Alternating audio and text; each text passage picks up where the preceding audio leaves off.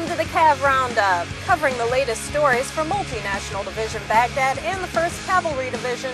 I'm Sergeant Lisa Heiss.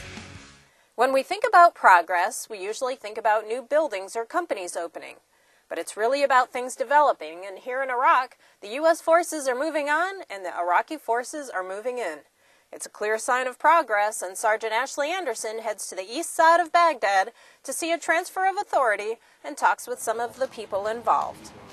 Troopers of the 3rd Brigade Combat Team, 82nd Airborne Division, have closed down yet another Joint Security Station and handed it over to Iraqi forces. Joint Security Station, or JSS Muthana, is now in the hands of Iraqi police. Bravo Troop Commander Captain Andrew Rower says, as part of the bilateral security agreement in accordance with Article 24, we are turning over this JSS to them as they have demonstrated that they're prepared to take the lead in the Muthana-Zayuna area. We'll be pulling back from being actually physically co-located with them. That does not mean we're going to be pulling back from the actual mission to support them. 5th Squadron 73rd Cavalry Regiment Commander Lieutenant Colonel David Buckingham states that Iraqi forces are ready to lead the way. This day is the culmination of really years of training and support to the Iraqi police here in Muthana. Since the beginning of the war, coalition forces have been training Iraqi policemen how to be policemen, have been then working alongside them and operating alongside them for years, and now they are ready to do it all by themselves when we are pulling out. New Baghdad Iraqi Police Commander Colonel Jabbar Ali Hamid agrees that it's time for Iraqis to step to the front.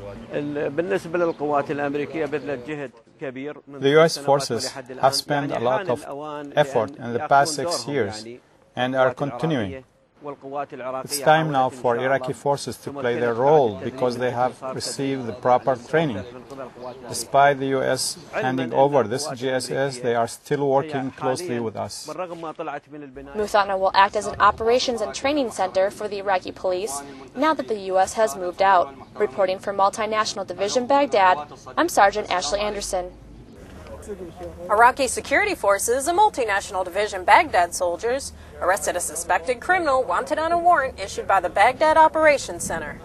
Iraqi National Police, serving with the 1st National Police Division, with support from troops from the 1st Brigade Combat Team, 1st Cavalry Division, arrested Hussein al-Assadi, wanted in connection with the production of improvised explosive devices and other violent crimes in the Shab neighborhood of the Adamiyah district and throughout Baghdad.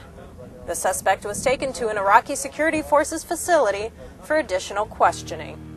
Well, that's it for today's Cav Roundup. To learn more about the soldiers and units supporting Multinational Division Baghdad and the 1st Cavalry Division, check out our website at www.cavcountry.net. From Baghdad, I'm Sergeant Lisa Heiss.